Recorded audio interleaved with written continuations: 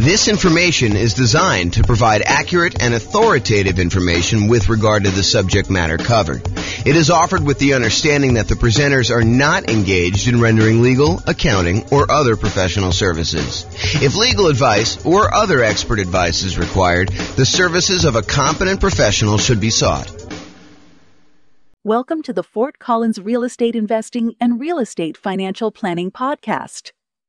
Learn all about investing in real estate in Fort Collins, Colorado, with a combination of real estate financial planning and modeling with numbers specific to Fort Collins, plus syndicated, more generalized recordings of live and pre-recorded real estate investing classes, not all of them specific to Fort Collins. Be sure to stay tuned after the podcast for a message from our sponsors. All right. Good morning and welcome, everyone. I am James Orr, and we have a really exciting webinar for this morning. So the title of the webinar is why you still might want to invest in real estate despite high prices and high interest rates and lagging rents. So I've been thinking about this a lot. One of the things we're seeing right now is that over the last few years, especially, real estate prices have gone up very rapidly. But then in order to curb inflation, the Federal Reserve has decided to significantly raise interest rates. And so interest rates are way up on prices that were already very high. And rents are up, but they're lagging behind where the prices and the rents are. So we've got this sort of triad of forces all going against us being able to buy new leveraged properties that would have cash flow. So it is harder than ever to have positive cash flow on rental properties. You know, over the last, well, I guess it's been a year or two, but over the few years or so before I took my sabbatical and decided not to do much, we had a period where interest rates were on a decline, and I kept trying to tell people, look, everything is on sale. Even though prices are up, everything seems to be on sale because interest rates are down. That is not the case anymore. Now real estate prices are up, and maybe they're softening, or maybe they're even going down in your market, but interest rates have gone up so fast and rents are sort of lagging behind. In some cases, rents are sort of softening, and that's going to cause a little bit of a drop there, that it is harder than ever to have cash flow on property. So why might you still want to invest in real estate despite all these issues? And by the way, this is not a new phenomenon. You know, we've heard this song before, this idea that, you know, prices are too high, interest rates are too high, rents are too low, and it's hard to get positive cash flow. I'm a kind of a collector of old real estate investing books. And if you go read books from 80s, 90s, 2000s, it's all the same stuff. Can't get properties to cash flow. Here's the solution to get properties that will cash flow for you. And so I want to talk today about how to kind of overcome some of these strategies and why you might want to still consider investing in real estate. And I've got some interesting new things. And I'm going to try to keep it relatively short because I probably could talk about this stuff all day. In fact, there's a couple of points in here where I mentioned, you know, I probably should do like a full class just on this one little topic. So we'll kind of get there. So cash flow as a goal. So many real estate investors are focused on cash flow because of how you think about what it means to be financially independent. If you think about the three inputs that determine whether or not you're financially independent or not, it's these three things. Number one, passive income from things like Social Security, pensions, if you happen to be lucky enough to have a pension, or if you buy an insurance product called an annuity, which is basically you pay a lump sum. Sometimes you pay it monthly over a period of time before you actually receive it. But in most cases, you pay a lump sum. And then in exchange for that lump sum, the insurance company will pay you out a certain dollar amount, usually per month, until you die. There's some exceptions and variations on that fee, but the idea is you give them $100,000 and they give you, I don't know, whatever it is, 3% per year. So it's sort of like you're betting that you're going to outlive what you could have done yourself if you'd taken that same money, invested somewhere else by having the insurance company invest that. And so you give them $100K, and if you die early, then that's how they're able to pay out. Some people longer and some people shorter. So anyway, number one, passive income from Social Security, pensions, or annuities. Didn't mean to go off on a tangent on annuities. This was not intended to be an annuities class. Number two, net cash flow from rentals. And this is the one where I think a lot of real estate investors focus on cash flow. They're cash flow. I want to be able to be financially independent. And the way you do that is you have enough cash flow coming in for your rentals to be able to be financially independent. Yeah, that is one way to do it. The third way is a yearly safe withdrawal rate, a percentage of your assets that you have invested somewhere else that you could safely pull out, usually from the return, although you could dip into principal in some cases, on some type of invested assets, usually stocks, bonds, commodities. People aren't talking about Bitcoin quite as much anymore, except for the lawsuits and stuff. So, but that's an example of another invested asset. To be 100% clear, though, it's not yearly safe withdrawal rate on equity.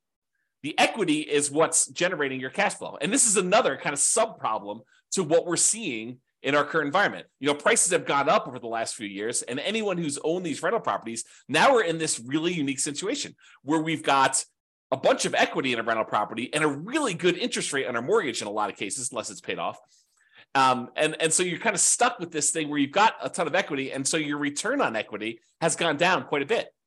And you're like, well, I can't really, you can, but I think a lot of people are choosing not to do a cash out refinance or rate and term. You're definitely not doing rate and term refinance if you already got a low one, but cash out refinance on a property, because you'd go from a 3.5% interest rate to a 7% interest rate.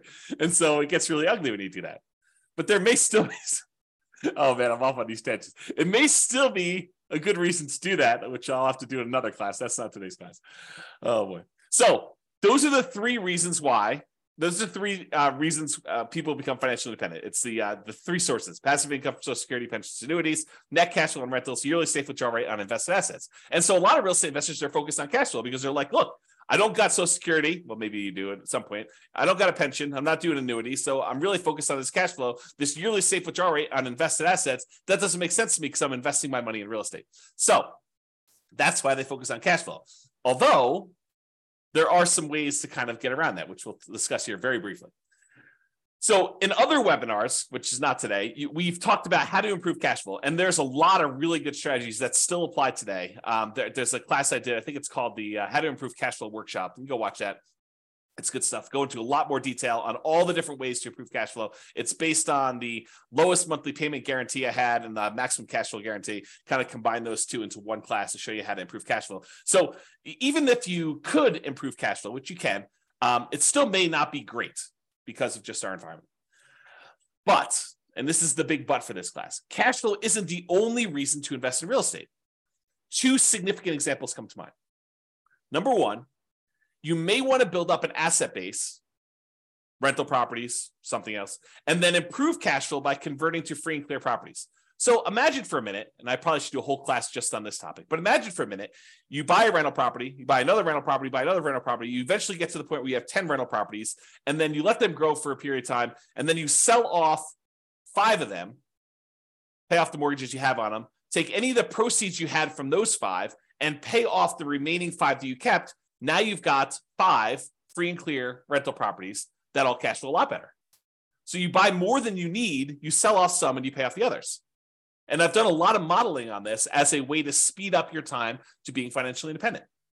Turns out it's a lot faster. So even if you're not getting great cash flow on the properties now, but you've got some time, it may still make sense for you to buy the properties, then use the proceeds from selling them to pay off the other ones. Or another variation on this theme is you buy a bunch of rental properties, and because the overall return on the rental properties is usually greater than what you can get in stocks. And I'll show you an example of that today. I'll show you a bad example of that today to kind of make my point. But then you could have all these rental properties, and then as they grow over time, you could then take all those, sell off all of them, not just part of them to pay off the other ones, but sell off all of them, take that money and invest in something else like stocks, bonds, annuities, whatever you're going to do. And then you could use a yearly safe withdrawal rate on those invested assets, on the stocks then. So you kind of use your real estate as a kind of like booster rocket to get you where you want to go with a certain net worth. Then you use that net worth in order to live on a yearly safe withdrawal rate. So those are kind of like the two immediate exceptions of why cash flow isn't everything, right? So let's discuss building up assets and why specifically the first $100,000, acquiring the first $100,000 is the hardest. And then we'll return to real estate for building up your asset base. And for those of you that stick around to the end, I got some brand new stuff that I did yesterday, which I will share with you, which is crazy. I think it's going to blow your mind. It has to do with free and clear rental properties, buying properties for all cash, which I think a lot of people are like, that doesn't make sense. It takes so long and everything else. Well, not so fast. Not so fast on that one. Okay. All right. So here's a quote from Janet Lowe from, I think it's a book, Damn Right, Behind the Scenes with Berkshire Hathaway billionaire Charlie Munger. Charlie Munger, I think, is worth like 2.4 billion, something like that. What's a few hundred million here and there, when you're talking about billions, right? So here's a quote about Charlie. He's a billionaire. He's Warren Buffett's partner. They do a lot of investing, bounce ideas off each other. Really fascinating dude, super smart dude. So this is what Janet Lowe has to say about Warren Buffett, about Charlie Munger. Charlie Munger has said that accumulating the first 100,000 from a standing start with no seed money is the most difficult part of building wealth. Wow, a billionaire who is focused on investing for pretty much all his life says the first 100,000 is the most difficult. I'm continuing with the quote. Making the first million was the next big hurdle. So once you get to 100K, then your next goal is, hey, how do I get to this first million? Continue with the quote. To do that, a person must consistently underspend his income. Getting wealthy, he explains, is like rolling a snowball. It helps to start at the top of a long hill, start early, and try to roll that snowball for a very long time. So not practical advice. I mean, really good advice, but not practical in the sense that, how do you do it? So let's continue on. So here's an actual quote from Charlie about the same concept. He says, quote, the first 100,000 is a bitch, but you got to do it. I don't care what you have to do. If it means walking everywhere and not eating anything that wasn't purchased with a coupon, find a way to get your hands on $100,000. After that, you can ease off the gas a little bit. So again, not super practical yet, which we'll get to, but still super interesting. All right. So here is a chart showing how long it takes to save up for your first $100,000. And I've assumed a couple things with this. Now I'll go over my assumptions. I think it's important. The first thing is I assumed you're saving $10,000 a year. And to kind of use Charlie Munger's quote, you got to do whatever you have to do in order to save up that first 100K. And if it means scrimping and saving and eating ramen noodles or doing whatever you have to do, got to do that. So I've assumed you're saving $10,000 per year, and I've assumed you're getting 7% interest on your money. So you're investing in stocks or something like that, and you're able to get 7%, which I don't think is like incredibly difficult over a long period of time. In any given month, it's hard to hit that number, but over a long period of time, I think 7% seems really reasonable.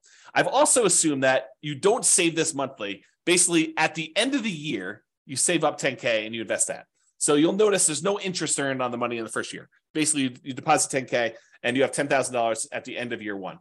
Then at the end of year two, you earn interest that's 7% on that first $10,000, and you invested another $10,000 at the end of year two. So at the end of year two, you have $20,700. $700 was interest on the first 10K, but you added another 10K. So $20,700 at the end of year two. And each year, each year your money grows until eventually, after 7.84 years, a long time, you get to $100,000. And you're thinking to yourself, incorrectly, I might add, but you're thinking to yourself, 7.84 years to get to $100,000.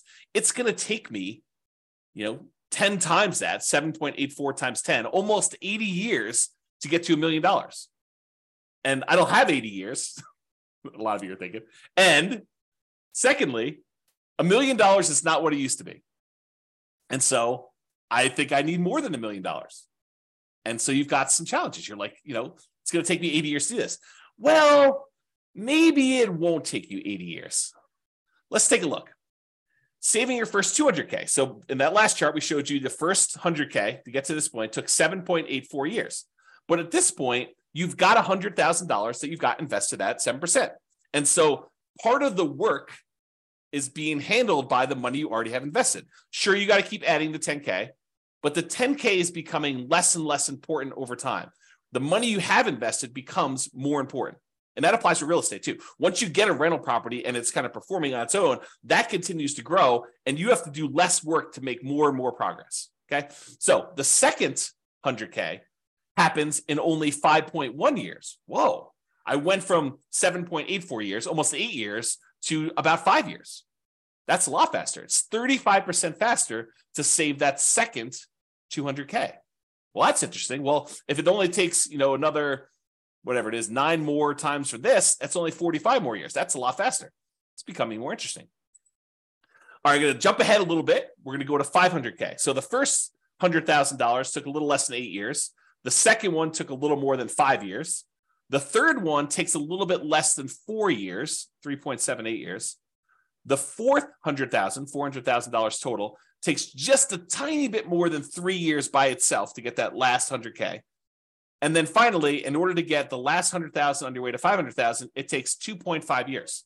So as you can see, it's getting faster and faster for each one. And you're not investing more each year. You're doing that same $10,000 each year that you do this. Okay. So when you get to your first million,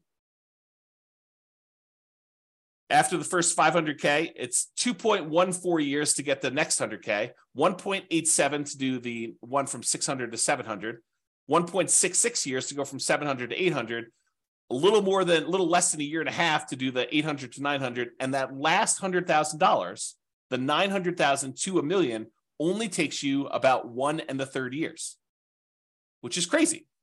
And if you think about it, that first $100,000, it took you 7.84 years to do it. But the last 400,000, 4 times as much, took you less time. It only took you 6.37 years to grow the last 400,000 on your way to a million, compared to a little bit less than 8 years to do that first 100,000. That's crazy, right? That's the challenge.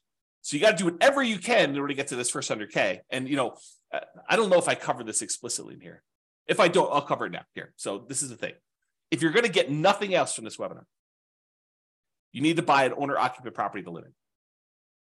Why? Because you could buy it with USDA or VA if you're a veteran, nothing down loan. Some other lenders have 0% down loan programs, or there's 3% down conventional loan programs or 3.5% down FHA programs. But do whatever you can to save up enough money to buy just an owner-occupant property, because a highly leveraged owner-occupant property can get you to this 100K. That's all you need to do. You should do more, but if you just did that thing, it makes a huge difference in getting you there. Okay. All right. So this is what I was talking about before. Saving up your first million. It takes you 25% of the total time it would have saved you to make a million just to earn that first $100,000. Almost 25.5% of your total time to get to $1 million is the first 100,000. It takes you about 74.5% of the time, or about 3/4 of the time, to earn the next 900,000.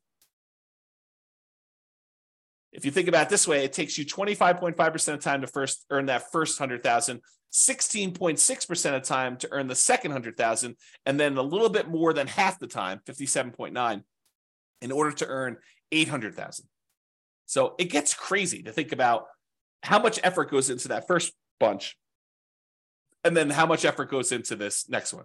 And the same applies if you're like, okay, I'm already at 100,000, James. You're kind of talking below my level. This same thing applies to millions. So it takes you 25.5% of the time to earn the first million, although it's actually probably a little bit different than that. Still the same idea, though. And then it takes you about 75% of the time to earn the next 10 million. Okay? All right. So this just breaks down the total amount of time. In this particular example, it took you 30.73 years if you put $10,000 away and you're only earning 7% per year in order to get a full $1 million. And it breaks down how much as a percentage of time it took to do each one. By the time you get to that last million, it's only 4.4% of your time to earn that last $100,000. Super interesting. Okay, so here's the difference. Remember before we talked about if you're saving $10,000 per year? That's these numbers. And this goes from $100,000 increments all the way up to $1 million. And so if you're saving $10,000 a year, it took you 30.7 years at 7% interest rate in order to generate that $1 million. However, if you save $15,000 a year, it takes you 25.6 years. If you're only able to save $5,000 a year, it'll take you 40 years. If you're only able to save $200 a month, it'll take you 50.4 years. If you're only able to save $100 per month, it'll take you 60.3 years. So it shows you how over time this does this. Okay, so you can kind of look at that chart if you want to. Take a screenshot if you want to. Okay. Now, the interest rate you earn on your way to this $1 million, earning $100,000, that kind of thing, the interest rate you earn matters. So if you were only earning 1% on your money, not 7%, it takes you a lot longer to build up to that $1 million, which is right here. Okay. If you earn 10%, it's shorter, but it's not significantly different. So that first 100K, it took you 7.84 years at 7%. If you earn 10%, it's only 7.27. And the reason why is most of the effort is from you putting in that money. It's not the money. Later on, the interest rate matters more because you have more money invested. And so the interest rate impacts a larger portion of the amount that's getting you there. Okay. So you look at that. And you'll notice here that I only go to 12%. But leveraged real estate's probably not 7% per year. And it's probably higher than that 12%. Now, it could be less, depending on which property you pick. It's not like this is automatic and a give me.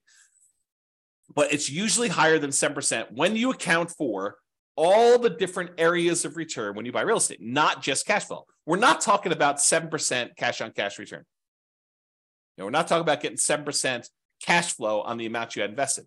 We're talking about the overall return you get from the tendency for properties to increase over time from inflation, which we often call appreciation.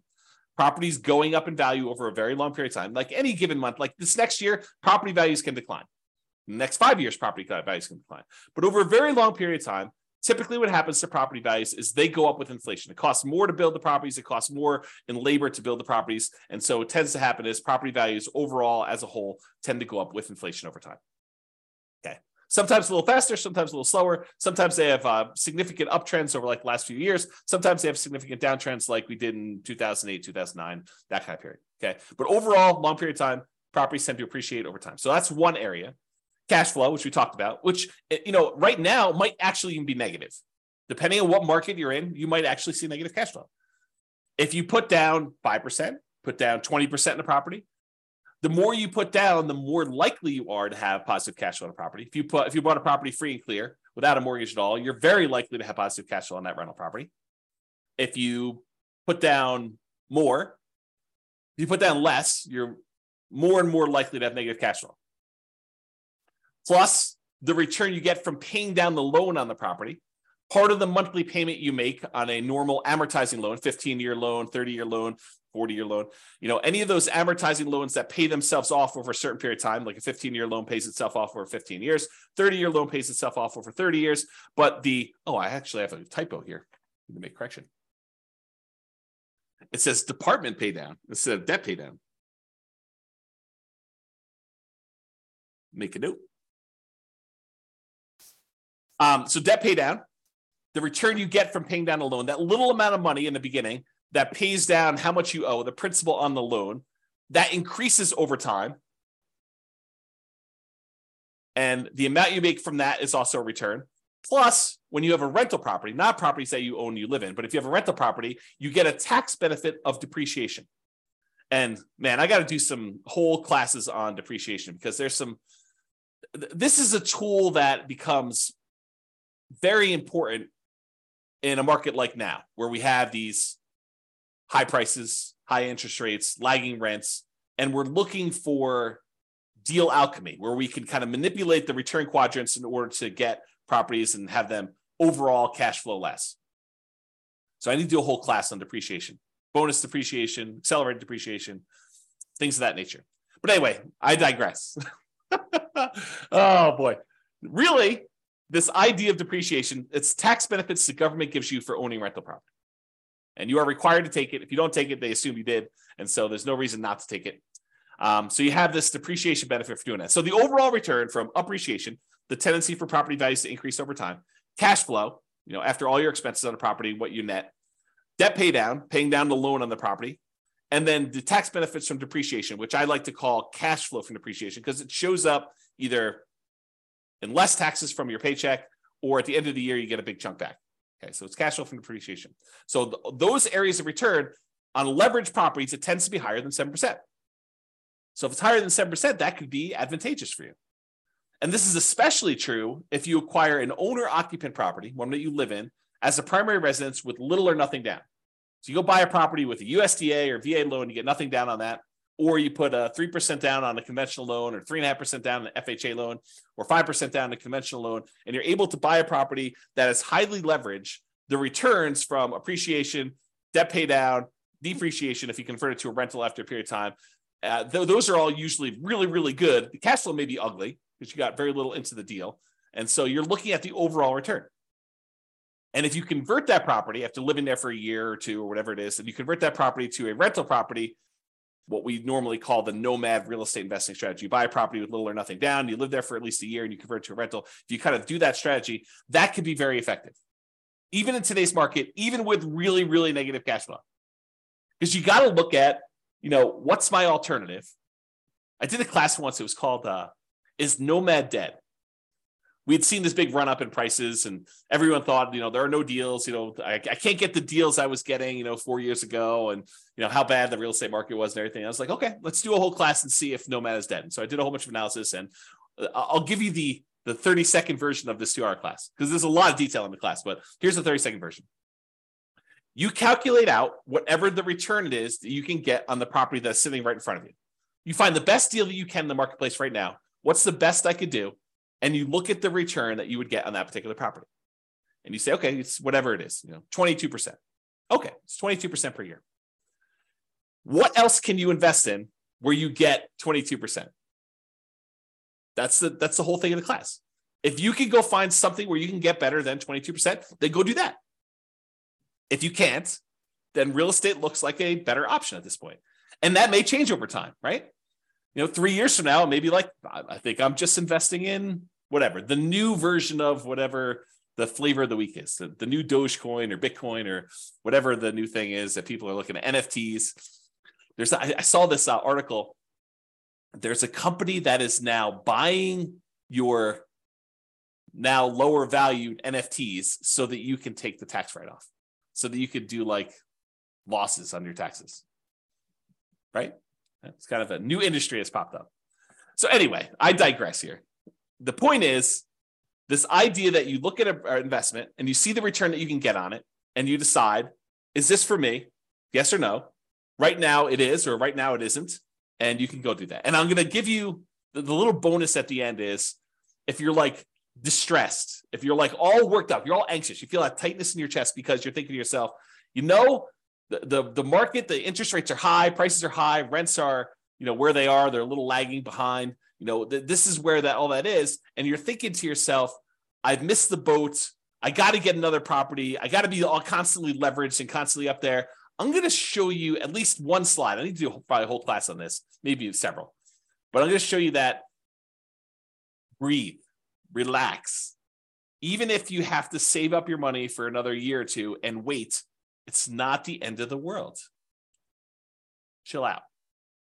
But if you're like, hey, look, there's an investment in front of me, it makes sense to me, I'm going to do it, that sounds good. And you still might want to do that because of what I'm about to show you. Okay. So this is what I would consider a particularly bad property, right? It's I'll jump right to the bad spot. It's negative $8,000 a year in cash flow. Now you are buying it with 5% down, so you got very little money in the deal, but it's ugly. I mean, who wants to put out, whatever it is, almost $700 a month in negative cash flow? But as an aside, if you were going to save $10,000 a year in order to get that first 100K and kind of build on that, if saving that is really paying negative cash flow to kind of like invest over time in order to own this rental property, that's not the end of the world either. If you think about it this way, I'll kind of go off on a tangent on this. If you had put enough down, this thing would have positive cash flow.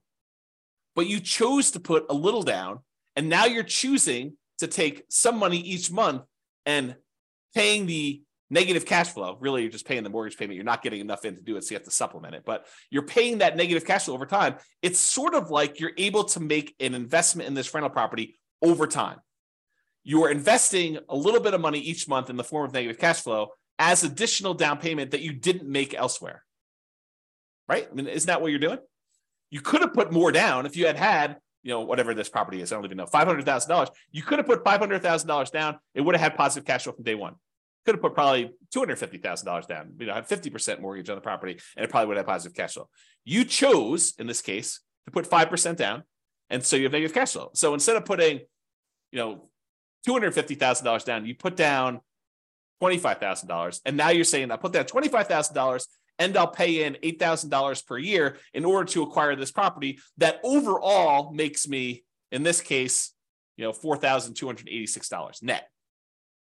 So $8,000 from appreciation and change, almost $3,000 in debt pay down, and about $1,200 in tax benefits. So overall, it brings in, almost $4,300. Okay, so that's the dollars now. So this property does that. Now, if we look at how much you invested and the return you got in that investment, the appreciation is a 50% return on your initial down payment. So from appreciation, for the property value going up, in value, you're getting a 50% return on that. Your cash flow is negative, a lot, almost negative 50%. In fact, they almost offset, right? So the amount of money you're making for appreciation is offset by the amount of cash flow you're getting on this property. In this particular example, with putting very little down on a property that I admit is a deliberate bad choice, right? And if you're in a market where this is what you can get, this is what you can get, right? And this is what you got to decide on. The debt pay down portion of the return is 17.7%. And what's interesting about the top half of this quadrant, the appreciation of the cash flow, is those are speculative, right? We really don't know if next year the property is going to go up in value or if it's going to go down. We don't know if rents are going to improve, stay the same, or go down. So the top half is sort of a little speculative. We don't really know what's going to happen. We're speculating that the market is going to continue to do well. The bottom half of the returns, those are more certain. They're less speculative. The debt pay down portion is contractually guaranteed by you and the lender. When you get a loan, you sign an agreement with the lender that says, okay, you're going to make these regular payments for the next 30 years. And if you do that, this loan is going to be paid down by that amount. It's contractual. It's not speculative. It doesn't matter how the market does. Market could do good, market could do bad. It doesn't matter. You're getting that return. So debt pay down 17.7, and the tax benefits, unless they change tax law, which it's possible that they will, very unlikely, but possible, you're going to get 7.73%. So overall, the return you're getting when you add up that really negative cash flow portion, plus appreciation, plus debt pay down, plus tax benefits, you're getting 26.31%. On what I admit is a horrible deal. I don't want to say horrible because someone might actually buy this, right? I think this is the challenge. It is a deal I picked because it was ugly. The cash flow on it was not fun.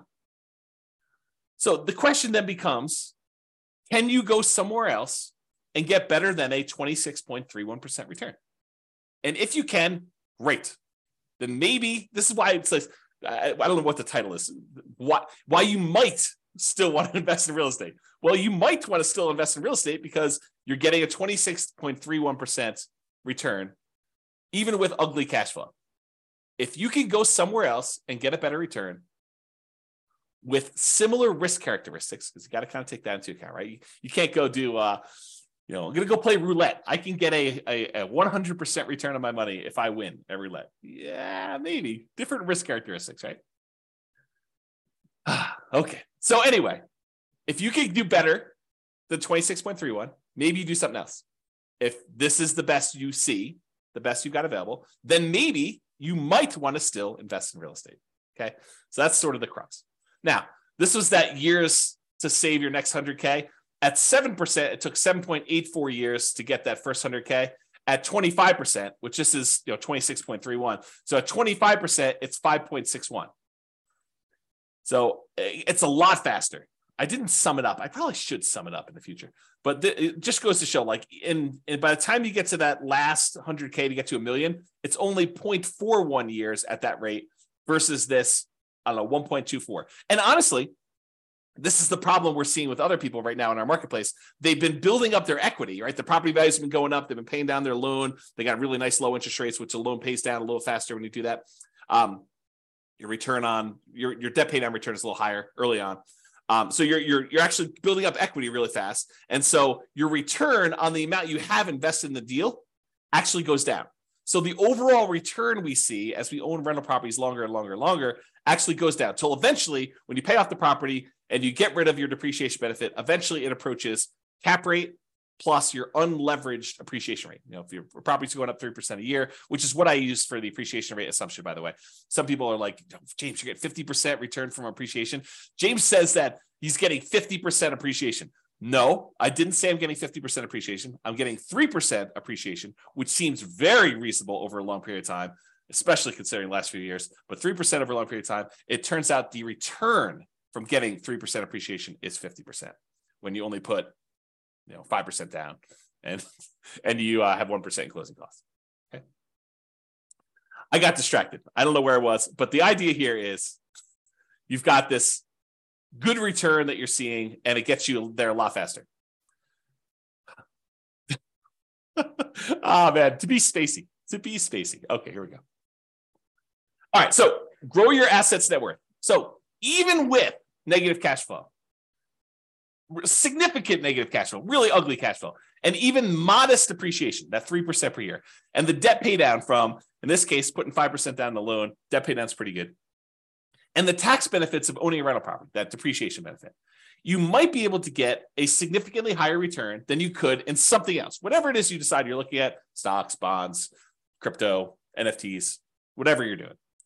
So you could use this return to grow your net worth, buy rental properties over time, get this higher return, 25%. Then one of two options. This is just kind of like two things to think about. Number one, we talked about these earlier, sell some of the rentals to pay off the remaining ones with the net proceeds. The idea is you buy 10 rentals or whatever number makes sense for you. Then over a period of time, when you get closer to the point where you need to convert that money in order to be much more cash flow heavy, to be able to support yourself and be financially independent, you sell off 1, 2, 3, 4, 5, 6, whatever number it is to pay off the other ones that you still have. And then you have really, really good cash flow, free and clear properties on those. You kind of go from afterburners with leverage to completely unleveraged, owning those rental properties to do that. So, and by the way, I'm talking about net. When I do my analysis, I'm talking about net proceeds. Don't think to yourself, oh, the property's worth 500, I owe 350, so I have $150,000 in equity. No, that is not how that math works. If you go sell a property for 500 and you owe 350, you're not walking away with $150,000. It's net after real estate commissions. If you're going to sell it with a real estate agent, if you're going to sell by owning, maybe they'll save some of that in exchange for doing your own work. Your share of closing costs, not all closing costs are yours. Some of them are the buyers. And it's negotiable who pays a lot of those. Your capital gains taxes. So whatever the value of the property went up from where you bought it, you have capital gains taxes on those. And the government gives you this great benefit of depreciation, but there's this thing called depreciation recapture, which means the money that you got from depreciation, now the government says when you go and sell a property, you need to pay back a certain amount of that in a tax called depreciation recapture tax. So a combination of all those expenses need to be taken out. So what you thought was $150,000 in equity might be, depending on what happened and everything else, $75,000 or $100,000 or whatever it is. So it could be a significant bite out of that. So I'm talking about taking all the properties you have, selling off some of them, paying all those fees I just talked about, or eliminating them or deferring them. You could defer some of them with 1031 exchanges and stuff, although you wouldn't be able to pay off the properties with a 1031 exchange. I digress. We'll talk about that another day. But you could take all that proceeds, pay off the other properties, and then have some free clear properties to do that. Okay. So you use these higher returns you're getting on this leveraged rental properties, and then you use that in order to pay off some of the other ones.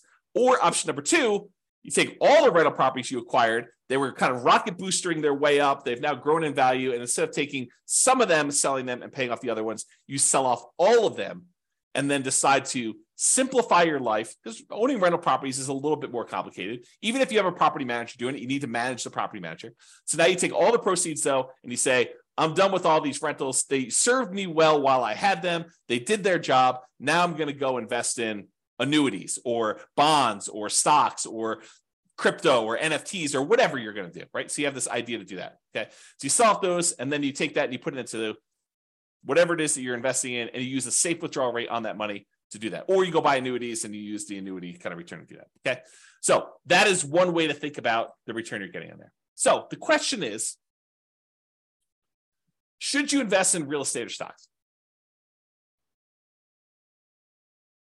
And what I did, it's got to give you some background here.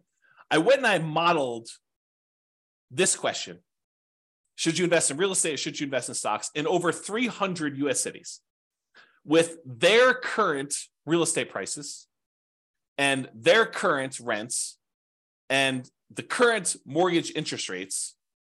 And I adjusted for a little bit of standard of living. So I said, if you're in a really inexpensive market, you're probably living on this number, because that's what you basically need in order to afford properties in that market. But then I also said, in order to be considered financially independent, you need to replace that number in passive income and other things in order to be able to get to that number. So if you're in a market where I was like, hey, look, you need $5,000 in order to be able to do this, $5,000 per month, in order to be able to buy properties in that market, I also said that your passive income needs to equal $5,000 a month. If you're in a market that requires $10,000 a month in order to be able to buy properties there, then you need to replace $10,000 a month with passive income. So the bar to be financially independent in more expensive markets is also higher. I kind of made it that way. Okay. So what we're going to do is we're going to look at 3 different strategies. What if you did this nomad strategy where you went and you bought properties as an owner occupant, put 5% down. You have private mortgage insurance when you do that in almost all cases. There's some exceptions like VA loans, but VA loans got their own funding fee, which is essentially private mortgage insurance paid as one fee in advance. I digress. So you basically have this whole thing where you do a nomad, you're buying a property as an owner occupant. You got to live there for at least a year. It's a requirement of the lender. Then once you're done living there for a year, you can convert it to a rental. Sometimes it's more than a year in order to be able to have enough saved up to buy the next property. But you do that and you buy rental property after rental property after rental property until you get up to 10. I maxed you out of 10. And then once your positive cash flow and any money you have invested in that kind of triggers to be financially independent, that's when you do it. So you're buying property as a nomad, doing it that way. I also modeled you doing 20% down. You're like, look, James, I'm not messing around with moving into properties and living there for a year. It sounds horrible to move 10 times. Okay, no problem. I will show you the math for doing 20% down, non-owner occupant. You don't have to move into the properties. I think I assumed that you bought a property to live in first, and then you did 20% down. Maybe I didn't. I did both, but I don't know what I did in the presentation. So I just assume you're buying 20% down, non-owner occupant properties where you're not moving in, you're just buying rentals with 20% down. And then I also did the same thing where you do 25% down. Okay. So what are the results? Well, let's look at Nomad first. When you do Nomad versus investing in only stocks, you don't buy any properties, you rent yourself and you only buy stocks. Doing Nomad at a 305 markets, doing Nomad is better in 220 of the cities. Doing stocks is only better in 31 of the cities. And in 54 cities, it didn't make any difference at all. They were basically the same. I'm going to pause for dramatic effect. Take a drink. In other words, this question of, should I do real estate? Should I invest in stocks? If you do the Nomad strategy, put 5% down, move into the property, live there for a year, convert that property to a rental and repeat the process, it is better to do that strategy than to just invest in stocks in 220 of the 305 cities. In 31 cities, it is better to have done stocks. Faster to be financially independent. This is speed to financial independence. And in 54 cities, it made no difference. And here is each dot shows you a different city. And the difference is how many months better was it? Not how many months it took, but how many months better was it? And the red dots are all the ones where it was better to do Nomad by that number of months. So, and I did it based on price of market. So I want to show you, look, in more expensive markets, is it always better to do Nomad, or less expensive markets always better to do Nomad? But so for example, right here, this dot shows you that the properties in this particular market happen to be in the $130,000 range. And it is almost 400 months or almost 500 months better to do Nomad than to invest in stocks. With this green one, $150,000 market, it was probably about, 180 months better for you to do stocks than it was to do Nomad. So a lot fewer green dots, where it's better to do stocks, a lot more red dots. And I want to point out that sometimes it's significantly better, not just like a year better, but sometimes significantly better in terms of months in order to do Nomad than to do stocks. Kind of fascinating, right? All right. What about net worth? You have a higher net worth after 40 years in 275 cities doing Nomad than doing stocks. You have a higher net worth doing stocks in only 30 cities. And there was 0 where you had no difference at all. Okay. So, there's basically 30 cities where it would have been better for you to do stocks in terms of net worth, not time to financial independence. Financial independence was one before. And so this shows you the difference in net worth. In this case, the green one's Nomad. So the ones, the higher you are away from 0, the bigger the difference in net worth is difference in net worth. And the red ones show you the ones where stocks, and those are relatively small better. So it's like, yeah, they're better at 40 years, but not that much better. Like there's sometimes when Nomad is a lot better. And so you got to look at this. Okay. Is this helpful for anybody? You guys want to let me know? That'd be great. Because I like this stuff and I'd like to do more classes on this content if you guys are interested. So let me know in the chat box, if you could, for those that are not sleeping. Okay. Yeah, see, people love it. That's awesome. Thank you. Appreciate that. All right, 20% down. So we did Nomad before. Now we're going to compare 20% down to investing in stocks. So if you're going to do 20% down, and this time you're not moving into properties, you're just buying non-owner occupant rental properties. You're like, forget this, dealio where you're moving into properties, James, you're crazy. And no one's going to move into properties. A lot of people do, but I digress. The saying of the day is I digress, because it seems like I'm all over the place today. Okay, in that case, doing 20% down will get you to financial independence faster in 220 cities. It'll get you faster doing just stocks and not doing 20% down rentals in 28 cities. And in 57 cities, it doesn't matter. Okay. And here's how much better getting to financial independence. This is number of months better. All the red dots are, it's better to do 20% down, and it's by this number of months, the distance away from this 0 line. So the distance there. And this is the price point of the houses in that market. So on a 300,000-ish type property, it's like almost 580 months better for you to do whatever this is, 20% down than to do stocks. And here's some green ones to show you the ones where it's better to do stocks than it is to do 20% down rentals. So the overwhelming majority of the time it does this. And and this sort of reminds me, you hear people speak with authority, different real estate forums, online, at real estate investor clubs, wherever you talk to real estate investors. You hear them speak with authority. You always need to do this. It's always better to do rental properties. It's always better to do stocks. It's always better to do whatever. It's much more nuanced than you think, right? I'm showing you that. I'm showing you the data. And could my assumptions be wrong? Absolutely. No doubt. I am not infallible. I do my best to try to make sure my data is accurate. And you can drill down and look at any city, right? Like I've had, in order to be able to show you this chart, I had to do the analysis for 305 cities. Now, this is just me aggregating all the individual analysis and showing you what's going on.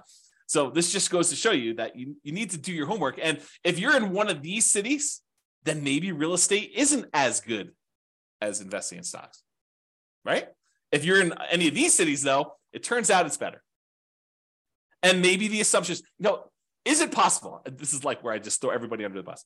Is it possible we all buy a whole bunch of real estate and 10 years from now, we have something worse than we saw in 2008 and the real estate market goes to 0? Possible? Maybe. I don't know, right? But who can predict the future? Is it possible that stock market returns from here on out are 0? Maybe. Is it possible stock market returns from here on out are 30% a year? In which case it probably crushes real estate. Is that possible? Sure. I mean, we don't know. We don't know the future. No one can predict that. But I'm showing you based on some very reasonable assumptions. So I show you all my assumptions. You can go look at it, go dig into the city and look. Anyway, I digress. That is the saying of the day. So a lot faster for doing 20% down in a lot of cities, a little slower in others. Higher net worth. You have a higher net worth putting 20% down in 275 cities. You have a higher net worth investing only in stocks in 30 cities, higher than investing 20%. Okay, so 275 to 30. And then here's the net worth difference. Again, there's a lot sometimes with a very significant big difference, a lot of them with little difference, but sometimes it's a really significant difference if you invest in 20% down rentals versus doing that. And one other thing I'll add, when we talked about Nomad, you had to do it in your local marketplace, right? Because you're moving into the properties, you're owner occupying. So if you happen to be in, I don't know, pick any really expensive California city, you have to do it in that marketplace because you're moving in. When you do this 20% down plan and you happen to be in a market where buying properties even with 20% down has really ugly cash flow, you can choose to pick another market. You can go pick a market that has historically better cash flow because you're not living in the properties. So you could be living in Los Angeles and decide I'm going to invest in Atlanta, right? As just an example. And I didn't model that, right? I modeled it forcing you to invest in your local market with those properties. So you maybe even these red ones, you could say, I happen to live in Los Angeles. Real estate historically has not cash flowed very well here. Maybe the overall return is better, but it has the cash flow here. Why don't I go pick a market that is better historically? And who knows what will happen in the future. So you could do that. So there's even more to this. There's even more nuance flavor to this. Okay. All right, 25% down. We've I built up. You know what I'm talking about now. 25% now versus stocks. 25% down is better in 228 cities. Investing in stocks would have been better in 26 cities, and in 51 cities, it didn't matter. And this is time to financial independence. So it would have been faster to be financially independent if you put 25% down, bought non-owner occupant rentals in 228 cities. It would have been faster for you to be financially independent if you invested in stocks in 26 cities, and 51, it didn't matter. And then here's that distance, basically how much longer the difference between one and the other. And all the red ones are the 25% down. The green ones are you invest in stocks. And you can kind of look at this. And then higher net worth. You have a higher net worth investing in 25% down rentals in 277 cities. If you only invest in stocks, it was better in 28 cities and 0 with no difference. And then here's the difference in net worth. So sometimes it's really significant difference in net worth. Sometimes it's much, much lower. Okay. Last few slides. This is sort of the bonus content. Bonus content. All right. Claudia said, happy to see you again. Very good information. Awesome. Thank you. Good to see you. All right, cool. Buy rentals for cash. So I already showed you real estate is generally, there's exceptions, but generally faster, better net worth than stocks. Generally faster and also better net worth, because we looked at both those. Speed to financial independence and also size of net worth, right? Than stocks. But here's the issue, right? As stated at the beginning of this webinar, prices are way up, interest rates are way up, rents are lagging. So one way to deal with high interest rates is to opt out. And by opt out, I mean don't use mortgages. You got really, really high, ugly mortgages, interest rates. You could say, something, I'm going to pass. I'm just not going to do mortgages. So what that would be is buying properties free and clear. Some people, and I put this in italics, believe that you need to be leveraged with mortgages. Like it's silly to invest in real estate without mortgages to get the benefits of rental properties. And your returns, appreciation, debt pay down, which debt pay down would be 0 if you didn't have mortgage on it, depreciation, those returns get amplified, as does cash flow in whichever direction you are doing, either amplify negative or amplify positive as far as terms of percentage.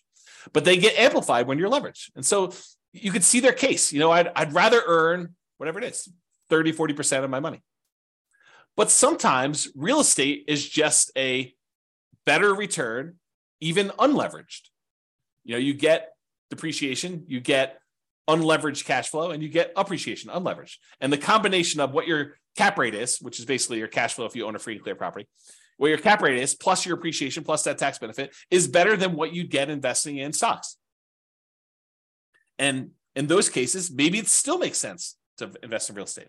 So I probably need to do an entire class on this, but just a little bonus for you. So this is sort of the framework for which scenarios we need to run. So we need to do a scenario where you do buy an owner occupant property to live in, and one where you say, I'm going to forego buying an owner occupant property to live in, and I just rent myself. So you've got two different groups. And then in each one of those, you need to decide how you're going to invest, whether you're going to do the nomad strategy and keep buying owner occupant properties and converting them to rentals, or if you're going to do, which I guess doesn't apply if you're renting, but that's the exception. You're going to do nomad, you're going to do that. Or if you're going to buy an owner-occupant property or not buy an owner-occupant property and buy 20% down rentals for the rest of the time, or 25% down rentals for the rest of the time, or pay all cash and not get any mortgages at all and just buy investment properties without mortgages at all. Okay. So those are sort of like the options, right? You either buy an owner-occupant or you rent. And then whether you're going to do nomad or 20% down to acquire the rentals or 25% down, or you're going to pay all cash. So that's sort of the framework. I'm not covering all of these in this class. Okay. I did I think a couple slides. Oops. Okay. So what I'm going to talk about now is I'm just going to do this is much less detail than I did in the previous ones. And I probably need to do like full classes on this. So here it is though.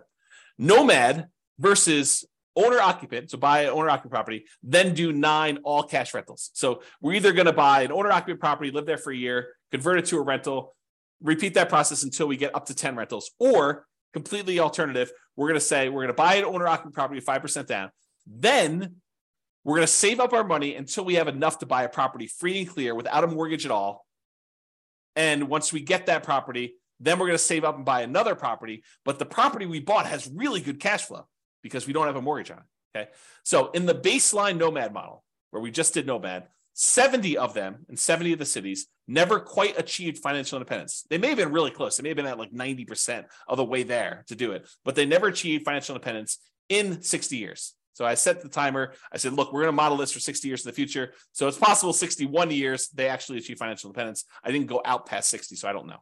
But at the point where that happened, 70 of these cities did not quite achieve financial independence. They may have been really close. They may have been really far away. We have to go look at that individually to see that. But in that case, 70 of them did it. However, if you did that, you buy an owner-occupant property, then you go and save up and buy 9 free and clear properties without mortgages at all. Only 39 of those never achieved financial independence. So it was more effective for you to do this, buy an owner-occupant property, then save up your money and buy a free and clear rental property in 39. It was more effective to do that. Difference between 70 never achieving financial independence versus 39. So more of them achieve financial independence by doing that strategy, which I think blows people's minds.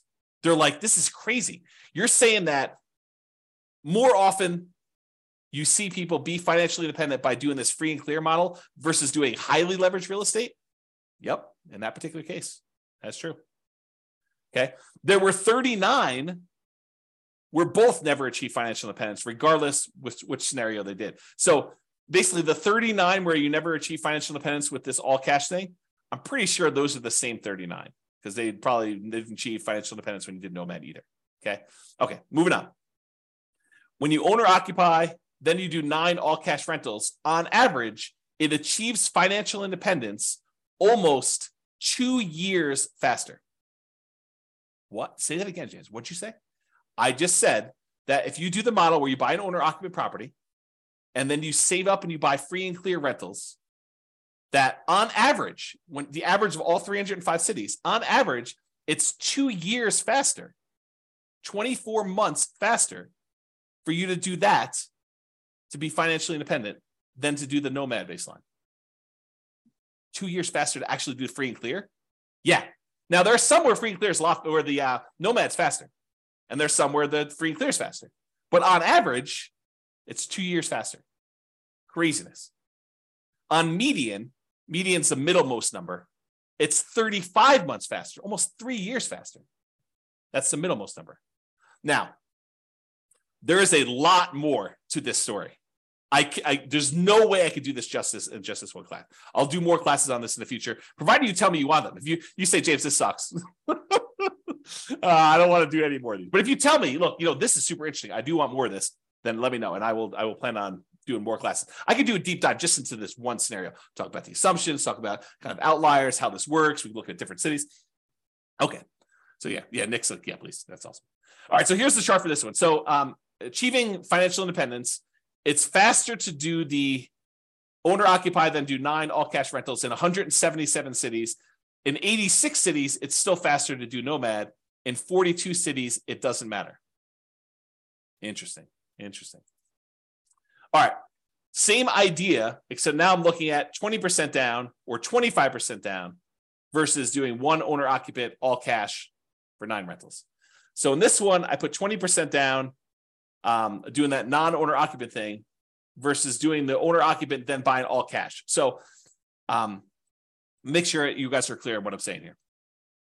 In one model, we are just buying 20% down rental properties. And we did one owner occupant nomad to start with.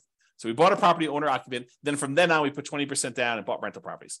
In this other one, we bought an owner occupant property and then we saved up money and we bought properties all cash, free and clear. In 169 cities, it was better to do the all cash model. Versus in 93 cities, it was better to save 20% down to buy the rentals. And in 43 cities, it didn't matter. And this is in time to be financially independent. For the 25% down, with 25% down in 164 cities, it was better to do free and clear, to pay all cash for properties. It was better to do 25% down in 96 cities, and it made no difference at all in 45 cities. Craziness. All right. Look at that, just on time. Any final questions? Was that helpful for you guys? Did it sort of answer your question as, why might I still want to invest in real estate despite high prices, high interest rates, lagging rents? That was the intent. Kind of give you an expanded view of some more subtlety and nuance to this whole real estate investing question. Cash flow is not everything, and it's not the only approach. Leverage property cash flow. Is that helpful?